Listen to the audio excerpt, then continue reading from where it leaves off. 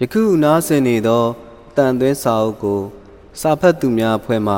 ဖတ်ကြားထားခြင်းဖြစ်ပါတယ်။အချက်အလက်အပြည့်စုံနဲ့ volunteer အဖြစ်ပါဝင်လိုပါက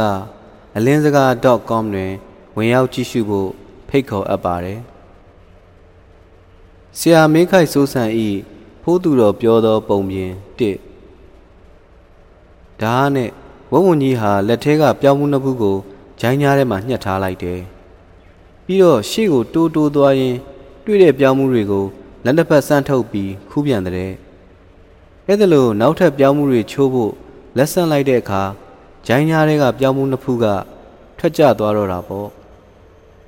ဝဝွန်ကြီးကတော့မသိရှာပါဘူး။ပြောင်းမှုနှစ်ခုကိုလှမ်းခူးပြီးဂျိုင်းကြားထဲညှက်ထားလိုက်နောက်ထပ်ပြောင်းမှုတွေထပ်ခူးဖို့လက်ဆန့်လိုက်တဲ့အခါဂျိုင်းကြားထဲကပြောင်းမှုတွေကထွက်ကျသွားလိုက်ခူးလိုက်ဂျိုင်းကြားမှာညှက်လိုက်ပြုတ်ကျလိုက်နဲ့ပေါ့နောက်နှစ်ပေါင်းများစွာကြာတော့မှဝဝွန်ကြီးဟာပြောင်းကင်းကြီးတွေကထွက်လာခဲ့ပါတော့တယ်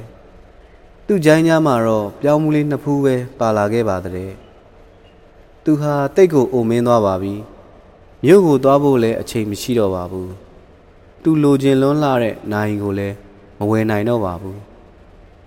ဘဝမှာအချိန်ဆိုတာတိတ်ရေးကြီးတယ်လို့တွတ်ရေရွရင်းနေပဲသူလာခဲ့ရာတောအုပ်စီ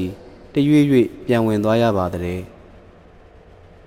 အဲ့ဒီပုံမြင်လေးကိုနားထောင်ပြီးကျွန်တော်တွေးမိတာတွေကအများကြီးပါပဲ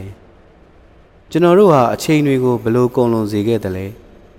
အဲ့ဒီကုန်လွန်ခဲ့တဲ့အချိန်တွေအတွက်တစုံတရာကိုပြန်ရလိုက်တာလားပြန်ရလိုက်တယ်လို့ထင်နေခဲ့တာလား